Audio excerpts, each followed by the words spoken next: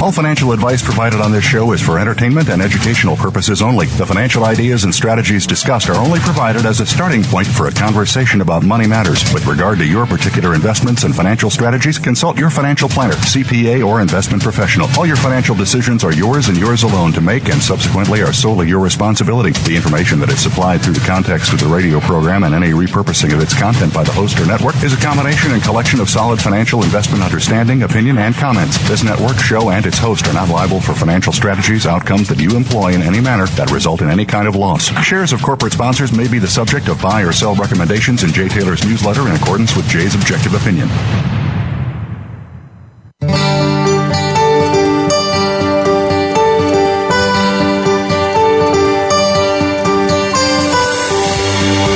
Welcome to Turning Hard Times into Good Times with your host, Jay Taylor. This hour will help investors fix issues and achieve personal gain. Now, here's your host, Jay Taylor. Welcome to Turning Hard Times into Good Times. I am your host, Jay Taylor, speaking to you on January the 24th, 2017. I'd like to remind each of you that I am also the author of a newsletter, Jay Taylor's Gold, Energy, and Tech Stocks. And you can subscribe to my letter by going to miningstocks.com, miningstocks.com. You can call us here in New York at 718-457-1426, 718-457-1426 during normal work hours. As I mentioned before, Chen Lin is no longer working directly with me. We are no longer providing back office services to Chen Lin, but you can sign up for Chen's letter at chenpicks.com, chenpicks.com. Chen and I remain really good friends. We'll trade ideas from time to time, investment ideas from time to time. I really have a high respect for him and his work ethic. And so you'll be hearing from Chen from time to time on this show. He'll be a guest now and then. And you'll probably get some of his investment ideas through me as well. But if you want to really take advantage of Chen Lin and his expertise and his genius, go to chenpicks.com. And I do want to thank each of you for listening to this show and making it one of the more popular shows on the Voice America Business Channel. And I'd like to encourage you to send along your questions, comments, criticisms, and praises to questionsfortaylor@gmail.com, questionsfortaylor@gmail.com. We do want to thank our sponsors for today's show, making it economically viable. They are Dynacert, Gold Predator, that is Golden Predator, Chilean Metals, RN Resources, and Novo Resources. And in fact, we'll be speaking to the CEO of Chilean Metals in just a few minutes after our first commercial break today. I've titled today's show, Is Trump America's Last Chance for a 1776 Revival? Richard Mayberry and Michael Oliver return. Michael will be with me just in a minute or two here. And Patrick Cruikshank, he'll be with us for the first time. He is the president and CEO of Chilean Metals. Prior to the election, Jim Rickards opined on this show that Donald Trump may be the last chance America has to return to its 1776 roots as a republic. Well, I don't know if that's what Trump has in mind or not. Certainly, when Jim Rickards mentioned that to us on this show, it didn't seem as though the odds were that great for Trump. But with the unexpected happening, we're going to ask Richard Mayberry at around half past the hour, why the basis for a true revolution and a return to the values of our founding fathers may or may not actually be in place. I want to hear what Richard has to say about that. A lot of other ideas he has related to Trump's policies and seemingly what some people are concerned about, policies that would hinder international trade. Well, to be sure, there are big differences between now and 1776 that could certainly derail any efforts that lead us back towards the ideals of our founding fathers. But we do want to get Richard's ideas on that, and so I look forward to talking to Richard about half past the hour. And as I said, Patrick Cruikshank will be with us in just a few minutes to talk about what are some very highly prospective iron oxide, copper, gold exploration targets in Chile and Nova Scotia. And for a company that has a market cap of just $12 million, if they were to hit on one of those targets that they have and hit something really significant, obviously the stock could rise to many fold over where it is currently selling. But of course, if I had wings, I could fly. We'll talk to Mr. Cruikshank to get his views on and find out what he's planning to do with Chilean metals. Excuse me. But now, I'm really happy to tell you that Michael Oliver is with us once again. Thanks, Michael. Thanks for joining me. Great to be back, Jay. Missed you last week, but you're back, and understand you were doing a little acting or involved in some video or some production. The son made an independent film, and I had a minor role. So. Okay. Anyway. Well, maybe you'll be a movie star in your retirement. Yeah. Well, I can quit this business and go into film. Yeah, that'd be great. Well, I think you'd have to be a darn good actor to justify quitting this business because of your success in this business, Michael. And I think there'd be a lot of unhappy people if you chose to exit your technical analysis. It's OliverMSA.com, folks. OliverMSA.com. Go there to learn more about Michael. Well, Michael, gold is really holding up quite well. And you were talking recently. I think you suggested maybe in December sometime that if we could close above 1190 any month in the new year, or I guess above 1190 in December. Yeah, that's right. Any time above 1190 in the new year, that would be a pretty bullish sign. That's what you're still thinking? I still think that. Yeah, I think any monthly close back above the 3-year average, which is 1190.17 to be precise, so we'll look like definitely an arm up over the wall. And indicate that the low is of that scary sell-off for most is in place, and therefore the only issue is what's the rate of increase. However, I suggest this. Well, MSA, Momentum Structural Analysis, always looks across asset categories, and we often find linkages. And right now I would say the more important technical for gold is not gold itself, but is the euro and the dollar index. And the euro traded yesterday and today up close to 108, not quite touching it. Now trading around 107.50. If you get to 108, that is very bullish for the euro in our view. It takes out last year's momentum high on an annual oscillator. Now last year's price high was up around 115 plus. So I'm not talking about price, I'm talking about our momentum studies. Now the dollar index is the opposite, which is 57% comprised of the euro. So the euro is effectively, the dominant factor in the dollar index. Dollar index recently beat its chest, punched through a 2-year high at 100.50, got up to 103.50, and traded recently back down into the 99s. Now, with that recent euro strength, if the dollar index gets to 99, I'm talking the cash index, not the futures version, especially a monthly close there or lower, I think it's a bear market at that point. Wow. We were bullish, we flip-flop. So we were bullish in 2011 when the dollar was in the 70s, and we projected a high of 100. And that's where it got to in 2015, and again in 2016. So the recent protrusion on the price charts out above 100.50 excited a lot of people, but did not excite us.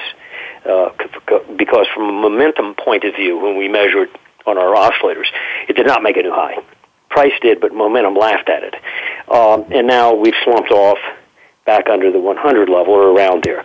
So again, about 1 point below the market on the dollar index, it breaks a 10-year momentum uptrend. That's very significant.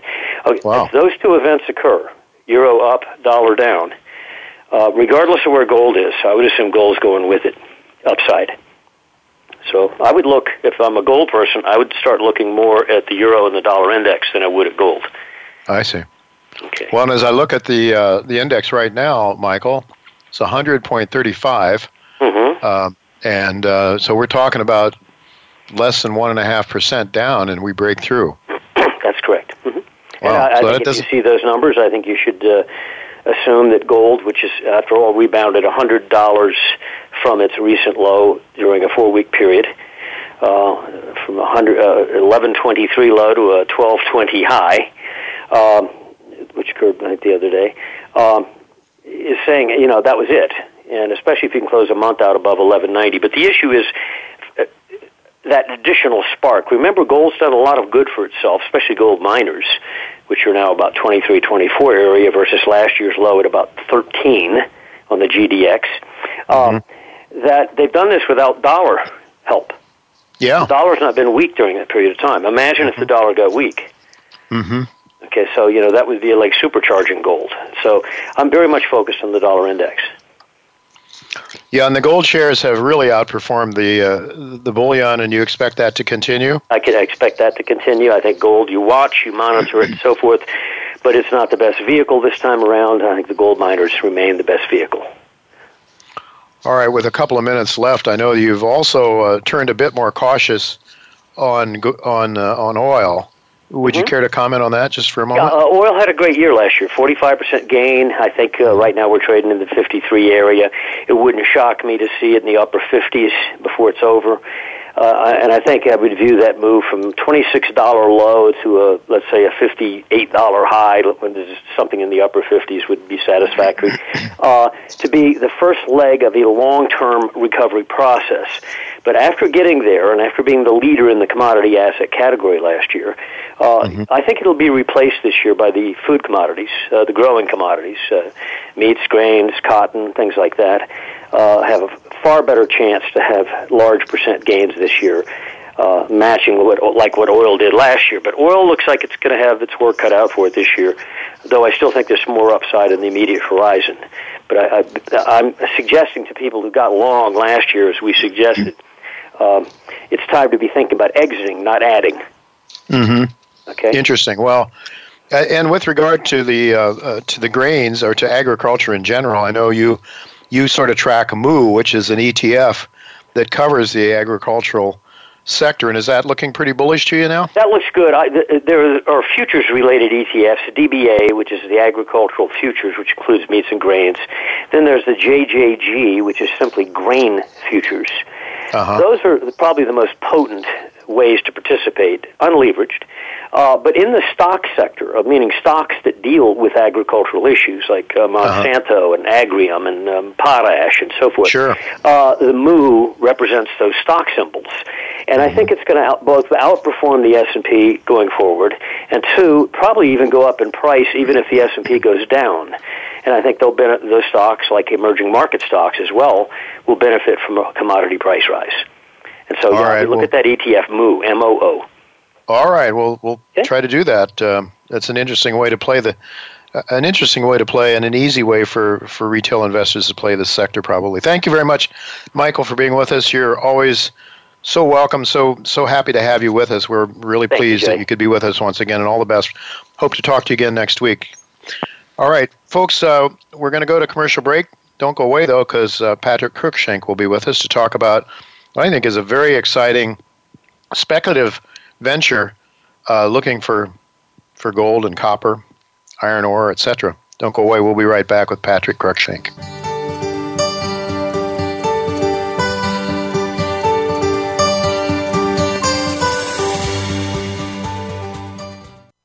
Auryn Resources is a Canadian-based gold exploration company focused on the company's flagship Committee Bay project, located in northern Canada, one of the best mining jurisdictions in the world. The company's current resource, outlined by drilling thus far, stands at 1.1 million ounces of gold at over 8 grams per ton.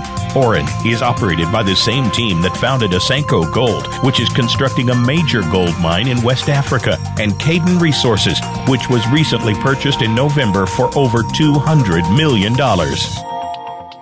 Golden Predator Mining Corp., a well-financed gold exploration company operating in Canada's Yukon, focused on advancing its Three Aces project, a high-grade gold project located in the southeast Yukon with gold and quartz outcrops at surface. Ongoing work includes trenching, road work, drilling, and bulk sampling. Golden Predator also holds the past-producing Brewery Creek project located near Dawson City, Yukon. Golden Predator, a company working closely with Yukon First Nations. Golden Predator trades on the Canadian venture market as GPY and in the US OTC market as NTGSF.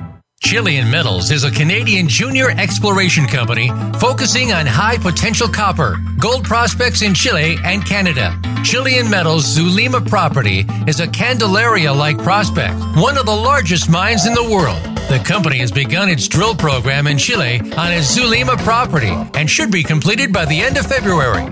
We also own a 3% royalty on future production on Teck Resources Copper Quarry property, potentially worth millions of dollars annually. This is the time to invest in Chilean Metals, a discovery story with a hedge, traded TSX Venture under symbol CMX. When it comes to business, you'll find the experts here. Voice America Business Network.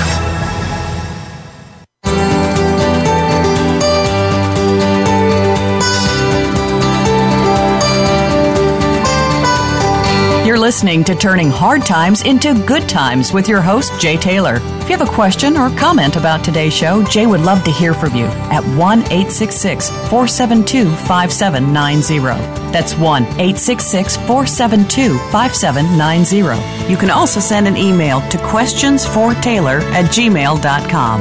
That's questions, the number 4, Taylor@gmail.com. Now, back to our program. Welcome back to Turning Hard Times into Good Times. I'm your host, Jay Taylor, and I'm really pleased to have with me for the first time Patrick Cruikshank. Patrick has been the CEO of Chilean Metals since March of 2016. Since 2013, he has been active as president and CEO of Koganov Inc., successfully raising over a couple of $1 million and negotiating 2 joint ventures on 3 of its iron oxide copper gold projects in Nova Scotia and in a very challenging economic environment. We want to ask Patrick to talk a little bit more about the IOCG type of deposits. He's currently also serving as CEO and director of Minotaur Atlantic Exploration. For the past 5 years, Patrick has been instrumental in the private equity space in the United States and Canada, with his focus most recently on energy and mining resources companies, both in Texas and in Canada. Excuse me.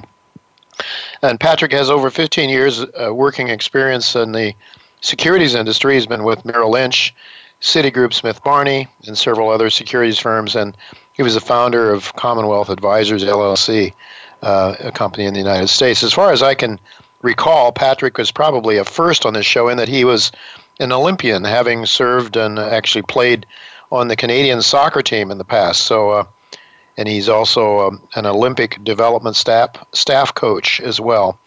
Welcome, Patrick. It's good to have you with me.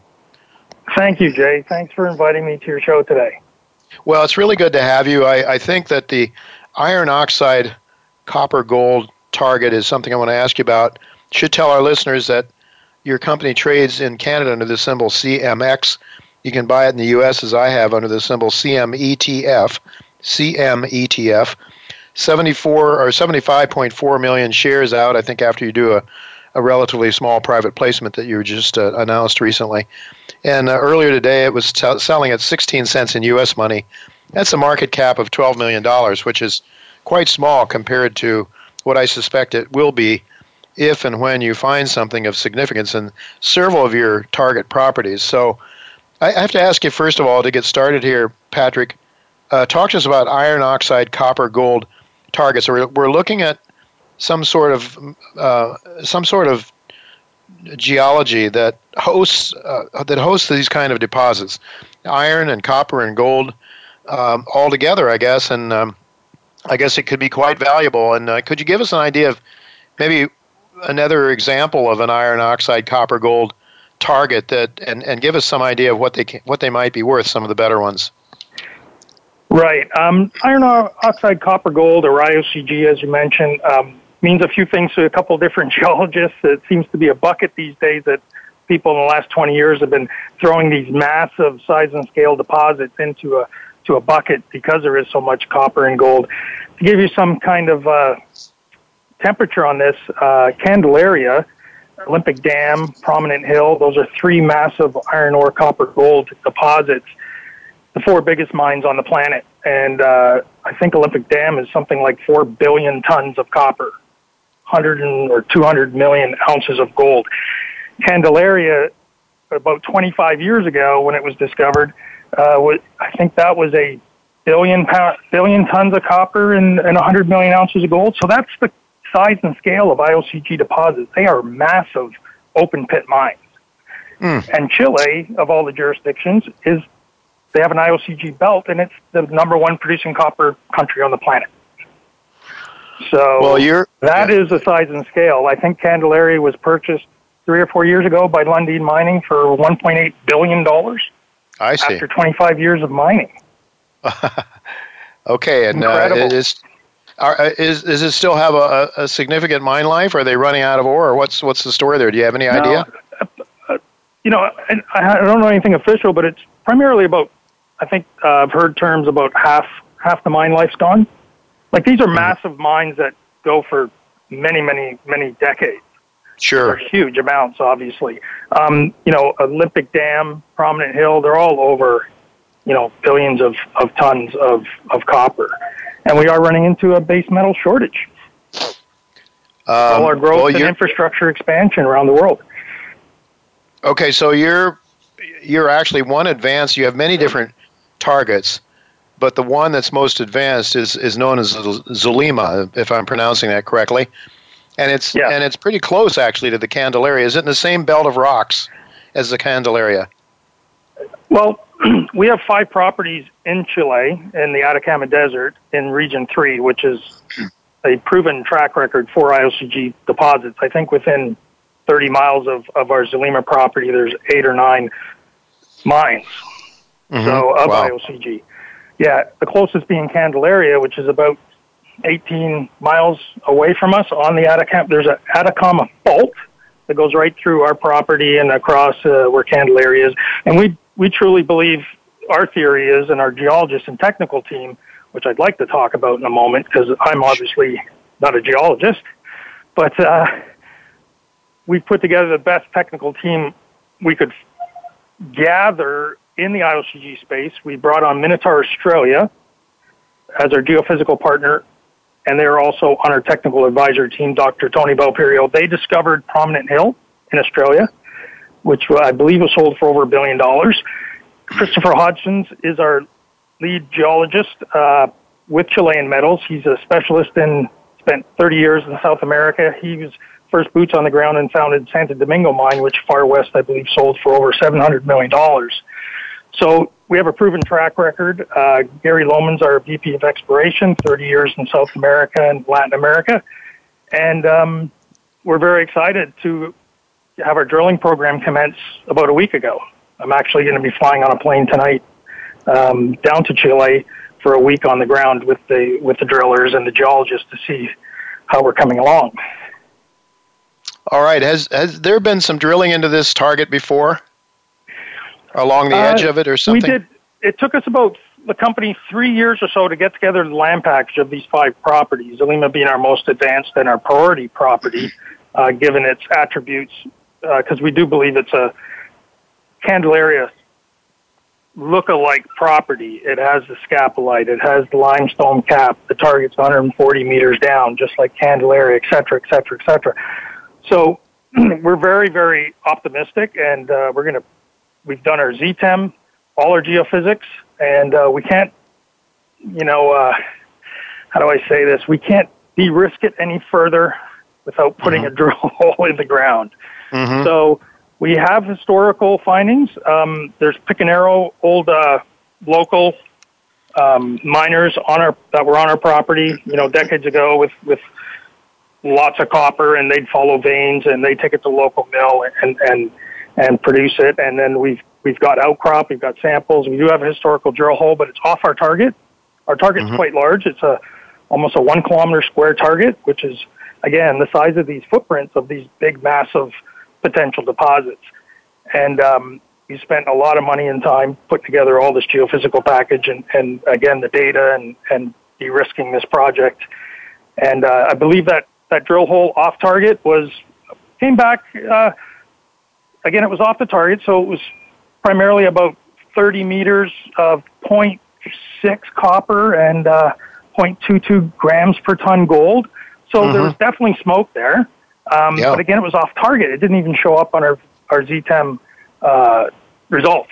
So that tells you something right there. So we are going to test 10 holes in our current program, and we're very optimistic on the results.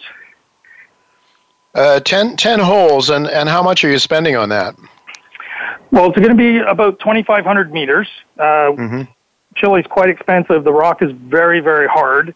Give you an example, when we drill in Nova Scotia, it's 100 meters a day. In Chile, the Atacama Desert, the rock is so hard, it's about 20 meters a day with diamond drilling. Wow. So it's going to take about 6 to 8 weeks to go through the program, and then assay the results and so on. So that's kind of the time frame there. But we've got some great support, great institutional support, and the market's changing, and I believe the economy and the outlook for copper. And if you believe in, the infrastructure programs that are being talked out there, there's definitely going to be an increased demand. And I think you've seen that in the price of copper in the last couple months.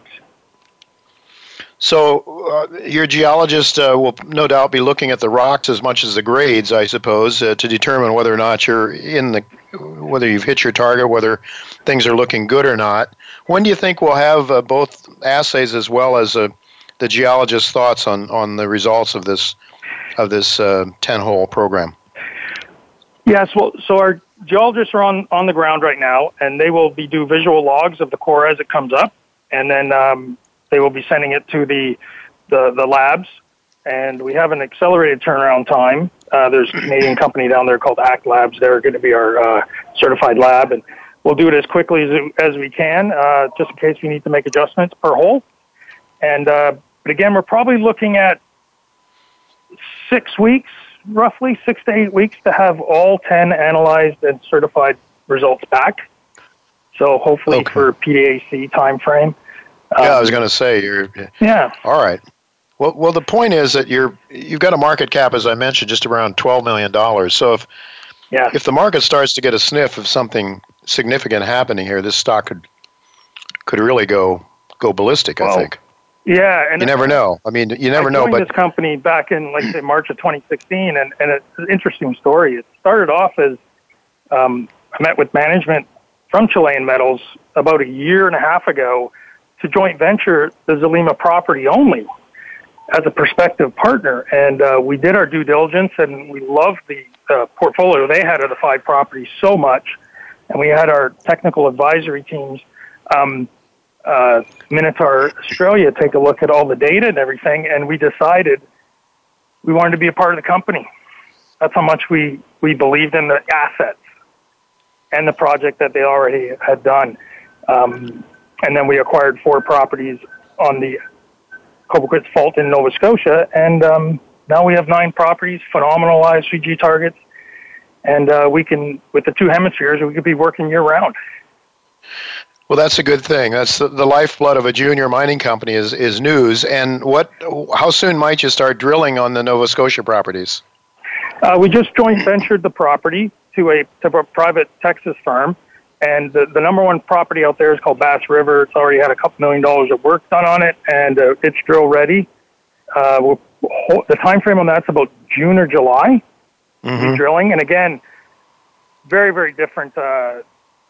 Balance sheet costs, I think it's $55 a meter in Canada versus $200 roughly down in Chile, U.S. Wow. Yeah. So, taking advantage of the depressed pricing and the opportunities, get as much work as we can in this market before dollars recover and capital recovers in the market and drives all these prices up.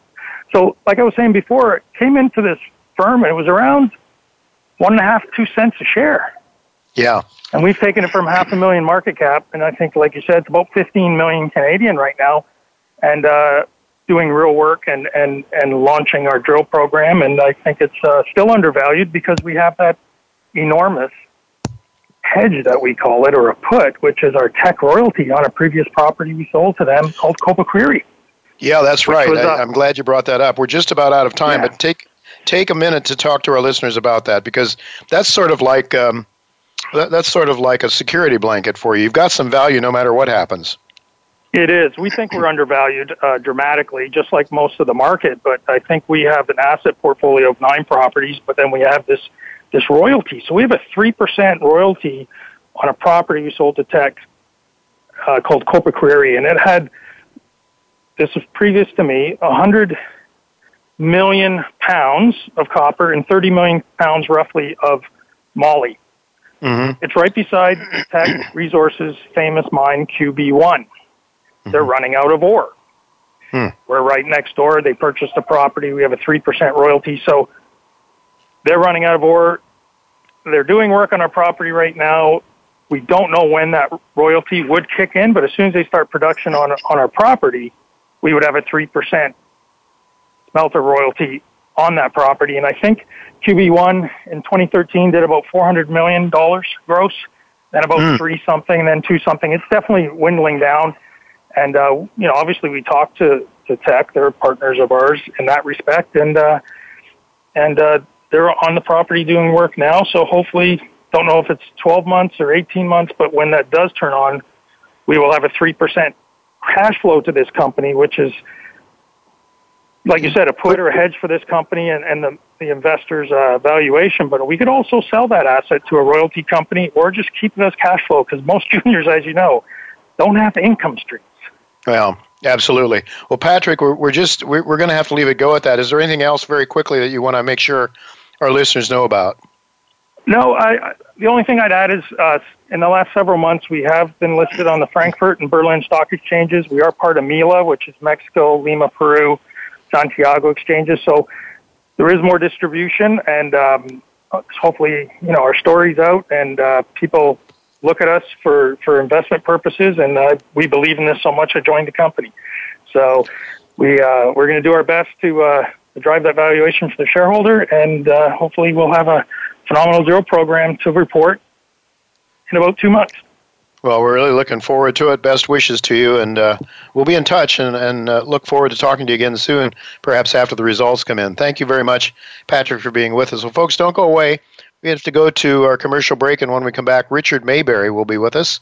Richard's always a very interesting fellow, so be sure to stick around to hear what he has to say about Donald Trump and other related issues. Don't go away. We'll be right back.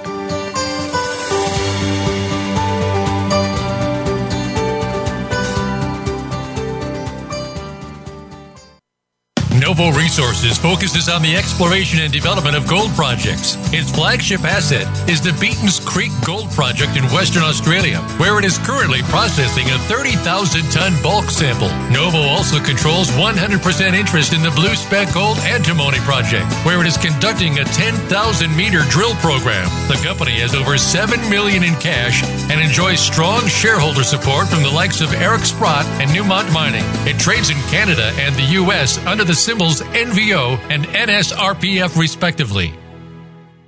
Dynacert is a global leader in carbon emission reduction technologies. Created for use in diesel engines, the hydrogen unit has been proven to reduce carbon emissions by up to 40%, increase torque, improve engine oil quality, and provide up to 19% in fuel savings.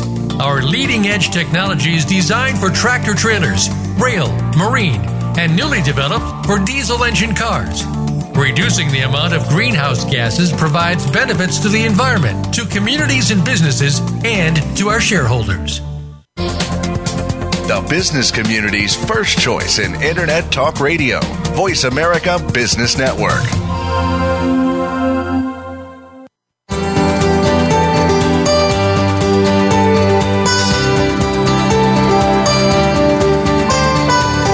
You're listening to Turning Hard Times into Good Times with your host, Jay Taylor. If you have a question or comment about today's show, Jay would love to hear from you at 1-866-472-5790. That's 1-866-472-5790. You can also send an email to questionsfortaylor@gmail.com.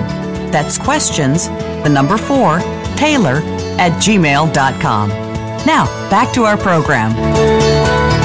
Welcome back to Turning Hard Times into Good Times. I'm your host, Jay Taylor, and I'm really pleased to have one of the more popular guests on this show, Rick Mayberry, with me once again. And to learn more about Rick's wonderful work, his great newsletter, it's earlywarningreport.com, earlywarningreport.com. He is the editor of U.S. and World Early Warning Report for investors. It's a wonderful report that incorporates geopolitical happenings as well as history. I don't know of anybody that does a better job of relating the past to the future. You know, most people are just absolutely totally ignorant about history. They don't read. Their knowledge of history is what the statist institutions tell them it is, and a lot of times it's completely opposite of the truth. And so my advice to my listeners is twofold. Do a lot of reading on your own and subscribe to Rich Maybury's early warning report, because if you don't have the time to read several thousand years worth of history, Rick has done that, and he passes it on to his listeners or to his subscribers on a regular basis, and he relates what's going on currently to the records of history. Well, we need to learn from the past, and Rick does a wonderful job of that. Thanks for joining me again, Rick. Well, thank you, Jay, and thanks for those kind words. I appreciate it. Your newsletter, too. I always enjoy reading it, and I recommend it to people. I think it's essential. Thank you very much. That's very kind of you to say that. Well, we've titled today's show as Trump America's Last Chance for a 1776 Revival. Well, a former member of the CIA, Jim Rickards, he's been on this show a number of times, and we had him on once before the election, maybe a month or so before the election, and he suggested that this may be our country's last chance to keep from going over the edge. And I don't know. I mean, I don't think he thought that Trump would win, and a lot of us saw Hillary Clinton and what we've had over the last decades, and said something needs to change. But I'd like to get your thoughts on the question that we posed for our show today: is Trump America's last chance for a 1776 revival? I wouldn't phrase it that way.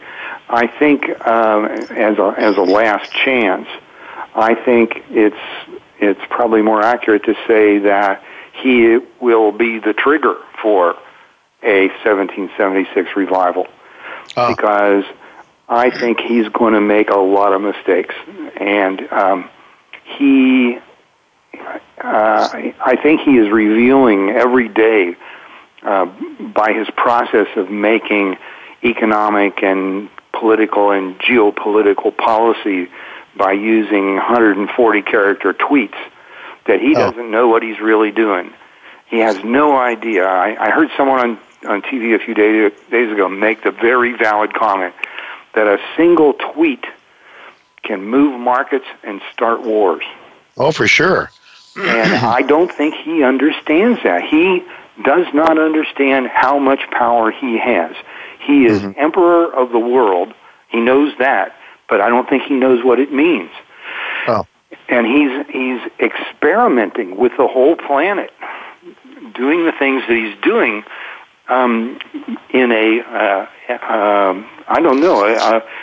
in my opinion, a very emotional, shoot from the hip kind of fashion.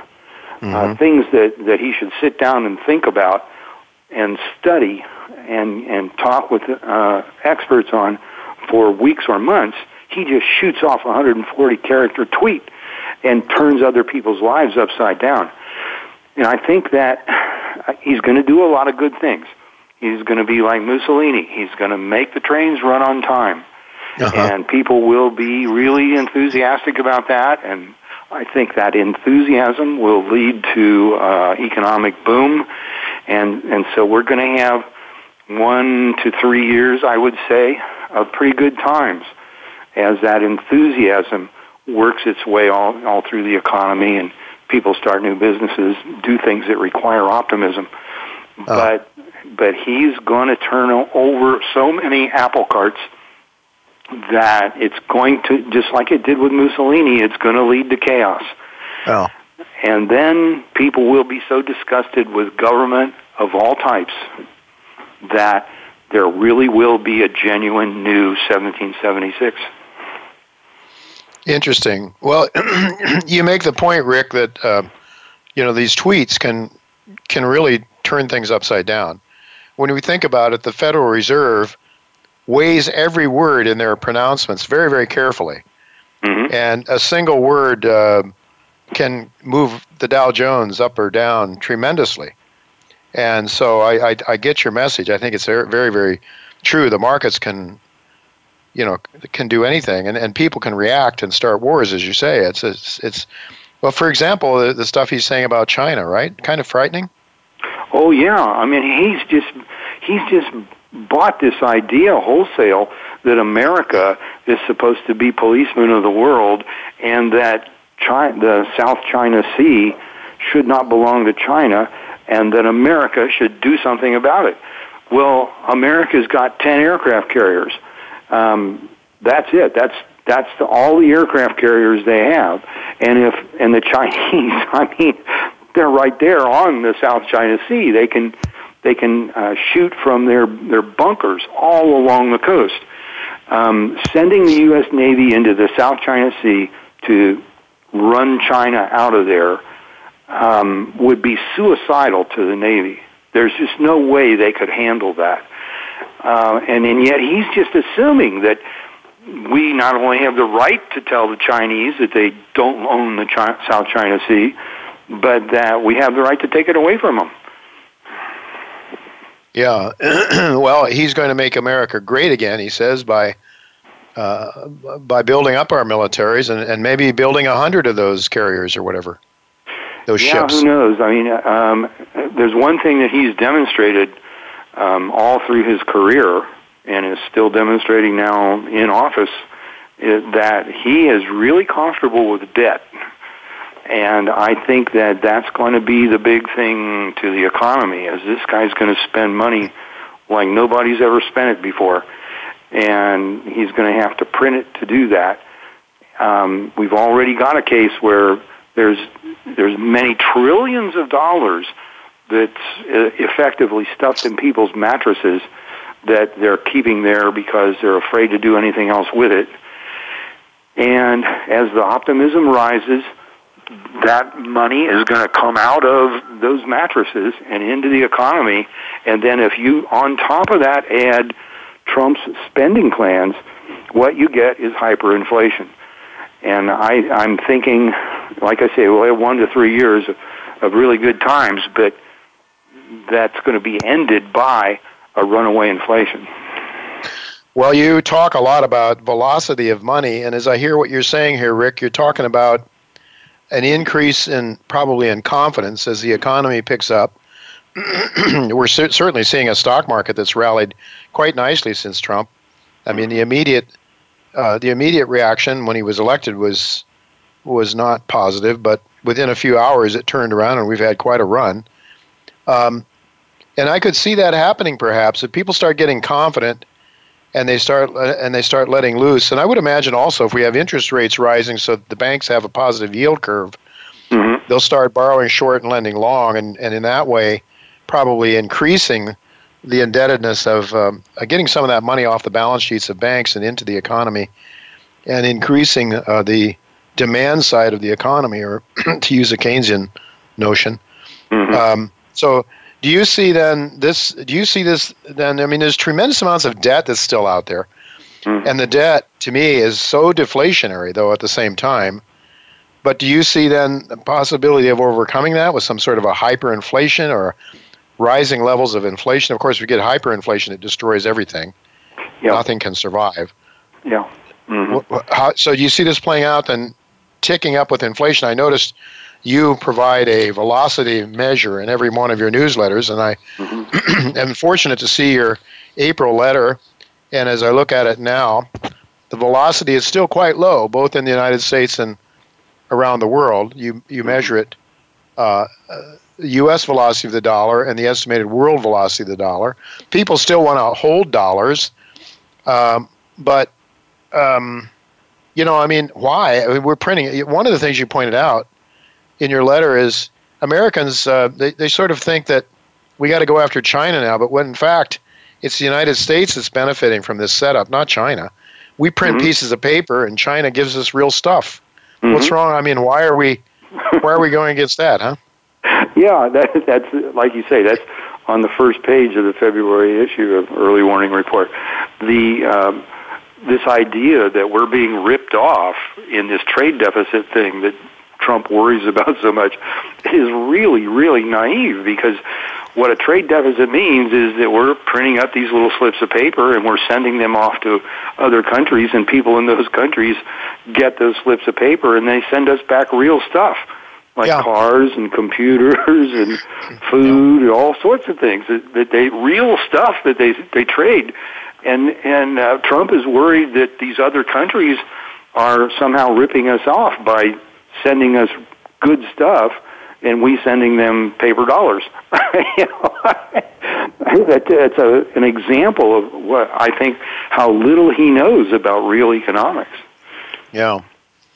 I mean, most of the Keynesians, though, probably, well, I don't know. The Keynesians have not been uncomfortable with these massive chronic deficits of the United States year after year. And I guess, Rick, you and I would agree that if we hadn't gone off the gold standard, if we'd remained in some sort of a legitimate global monetary system, that we wouldn't have had this perpetual chronic trade deficit, right? Right. Certainly, because you can't print gold on a printing press. You can't create it on a printing press. But beyond that, because you can't create gold out of thin air, if we were still on the gold standard, the government would not have been able to grow like it has. The printing of the money, paper inflation of the money supply is just a big rip-off way for the government to steal what we have and to make itself grow. And if it was not able to do that because the money would be gold, then the government, I am convinced, would be, like 1/4 the size it is today. And we would be vastly more prosperous. The government wouldn't be, but the people would be vastly more prosperous, and we'd be in far, far better condition than we are today. So it's actually, I think it's fair to say that going off the gold standard was the setup for the new 1776 revolution that's on the way, because the revolution's essentially going to be a fight against unlimited government. Yeah, the only thing is that the government has more and more tools to keep track of us and to put people down that might want to revolt against it, I guess. More than 1776, I'd say, wouldn't you? With all the electronic data and things, electronic? Yes, definitely. Actually, in 1776, the advantage went to the colonists because the Pennsylvania flintlock rifle had been invented, and the British Army was still using the Brown Bess musket mostly, which didn't have a prayer against that rifle. And so the colonists had a tremendous military advantage in those days, which we no longer have. But one of the articles in the February early warning report is about the fact that we need to start looking at the issue of troop loyalty. That's something Americans don't talk about, but rulers in other countries worry about it all the time. Are their troops really going to be loyal and put down whatever rebellions occur? And I think we're coming to the stage here where the American military, if it isn't already secretly, is questioning whether it really is supposed to be loyal to the Constitution or to the politicians. They're going to have to make a decision. Every soldier, every trigger puller is going to have to make a decision. Am I loyal to the country and the Constitution, or am I loyal to the politicians? And that's what will trigger off that rebellion. Well, they take their oath of office, I believe, to the Constitution, not to the chief executive, not to the commander-in-chief, right? That's right. The last I looked, the United States was still the only country in the world where people who work for the government take an oath to support and defend the Constitution, not the government. Of course, the Constitution is in the mind of the beholder, it seems. The Supreme Court doesn't seem.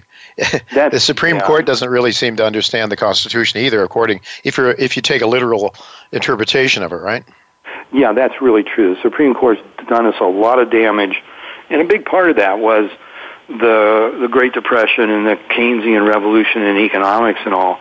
The judges didn't know much about economics, and they just kind of took the attitude that there's no solution for this terrible economic crisis but to give the government more power.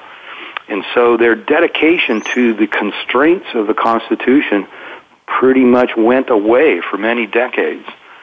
Now, with Scalia, we started coming back. And it could be that with Trump's appointments, it will continue coming back. They will follow in Scalia's footsteps. I really hope. That's probably the one way to avoid a real shooting revolution, is to have the Supreme Court begin to go back in the direction of the true Constitution, the way Scalia was trying to do it. Yeah, I wonder, though, if we have a president that doesn't understand the Constitution, whether, what his inclination will be. He's trying to make good on, perhaps now, on campaign promises to those that voted him in, but we'll see which way it goes. Richard, are you concerned? I mean, I read you talked an awful lot about trade in your February issue. Yeah. You concerned a lot about this trade rhetoric, this vitriolic anti-Chinese the words that are coming out of Trump's mouth. You mentioned, and I think the TPP, which he voted or decided to officially do away with yesterday, I believe. It seems to me, though, that a lot of these trade agreements had more to do with military alliances than they actually had to do with trade. So in some ways, I was sort of happy to see the TPP abandoned. But what are your thoughts on that? Yeah, I would tend to agree with you. There's always, the U.S. government, ever since 1945, has considered itself to be the rightful hegemon of the world, the rightful emperor of the world, and it's going to make everybody behave like they ought to. Yeah. And they do structure the trade agreements so that there are benefits to other governments that claim to be allies of Washington. Mm-hmm. Right. It's all part of the empire. The U.S. empire covers the world. It's the biggest empire there's ever been. And I think that, well, I don't know where to go with it beyond that. Just, you're right. But the trade restrictions might be the thing that worry me the most. Because this guy has a really shallow understanding of economics, and he really believes that trade restrictions are a good thing, that if he escalates the trade war that's incidentally already going on, there have already been, sure. I don't know, in the last 5 years or so, more than 600 cases of governments levying trade restrictions against each other. So the trade war is already going on, and he's threatening to escalate it. And what that means is he doesn't understand how international trade works. He doesn't understand how trade works between, let's say, Los Angeles and San Francisco. If trade restrictions are a great idea, why don't we have the governments of Los Angeles and San Francisco levying trade restrictions against each other? Right. He's really playing with fire here. You can make a really good case that in the Great Depression, it was the Smoot-Hawley trade restrictions that were levied at that time that turned a garden variety recession into the Great Depression. And I don't think he has any understanding of that. He may not even know what Smoot-Hawley was. As I point out in the February issue here, the Smoot-Hawley damage, the laws that did the damage, I should say, were pretty much wiped out by the Kennedy round trade talks back in the 60s. The politicians all over the world had learned their lesson that trade restrictions are horribly damaging to economies and they lead to war. And so they launched these trade talks that just opened up trade all over the world, and by, let's say, 1980, pretty much all governments were in favor of free trade. And now this guy, as leader of the world, as emperor of the world, he is coming along and saying, oh, no, trade restrictions are a good idea. So the lessons that were learned in the Great Depression and World War II have been forgotten. And if somebody doesn't enlighten that guy pretty fast, we're going to repeat that history. Well, I don't doubt that. I'm afraid you're right about that. Currency wars, certainly it seems to me, though in this age of fluctuating currencies, that's another aspect of this too. And now we have a Treasury Secretary, a new one, talking about how, well, he, of course, when he was looking to be confirmed, he was advocating a strong dollar, quote-unquote strong dollar, which really means not weak against other currencies, not legitimately strong. But now, in the last day or so, he sort of has backed away from that and said a weak dollar is probably good for us in the short run. With just a minute left, Rick, any quick thoughts on that, and what should we be doing with our money now? Well, for sure, I think you ought to be buying some gold and silver. I think that he, with the best of intentions, Donald Trump is going to do a huge amount of damage to the dollar, and I think that the precious metals, we've seen some strength here in them recently. I think you're going to see a lot more, and I really think that if we get into a runaway inflation, like I think he's going to trigger 2 or 3 years down the road, you're going to be so glad that you bought gold and silver today. So that's my main advice there. All right. Well, we'll have to leave it go at that. I should mention that Rick talks economics a lot. We talk geopolitics when we have him on here, but his letter is very, very good in terms of providing good investment advice as well. So you consider, folks, checking it out. Richard Maybury, let's see, I always forget, it's earlywarningreport.com. Check it out and consider subscribing to Rick's letter. Very reasonably priced, very great value for the money. So please do yourself a favor and check that out. Thanks so much for being with us, Rick, and we'll look to do it again sometime soon, I hope. All right, well, that is all the time we have this week, folks. Next week, I'm going to have John Rubino with me. You always enjoy him, so be sure to tune in next week, same time.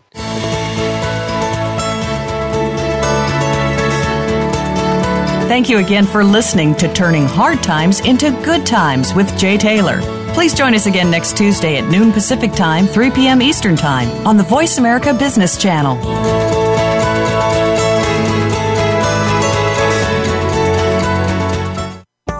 Dynacert is a global leader in carbon emission reduction technologies. Created for use in diesel engines, the hydrogen unit has been proven to reduce carbon emissions by up to 40%, increase torque, improve engine oil quality, and provide up to 19% in fuel savings. Our leading-edge technology is designed for tractor-trailers, rail, marine, and newly developed for diesel engine cars. Reducing the amount of greenhouse gases provides benefits to the environment, to communities and businesses, and to our shareholders.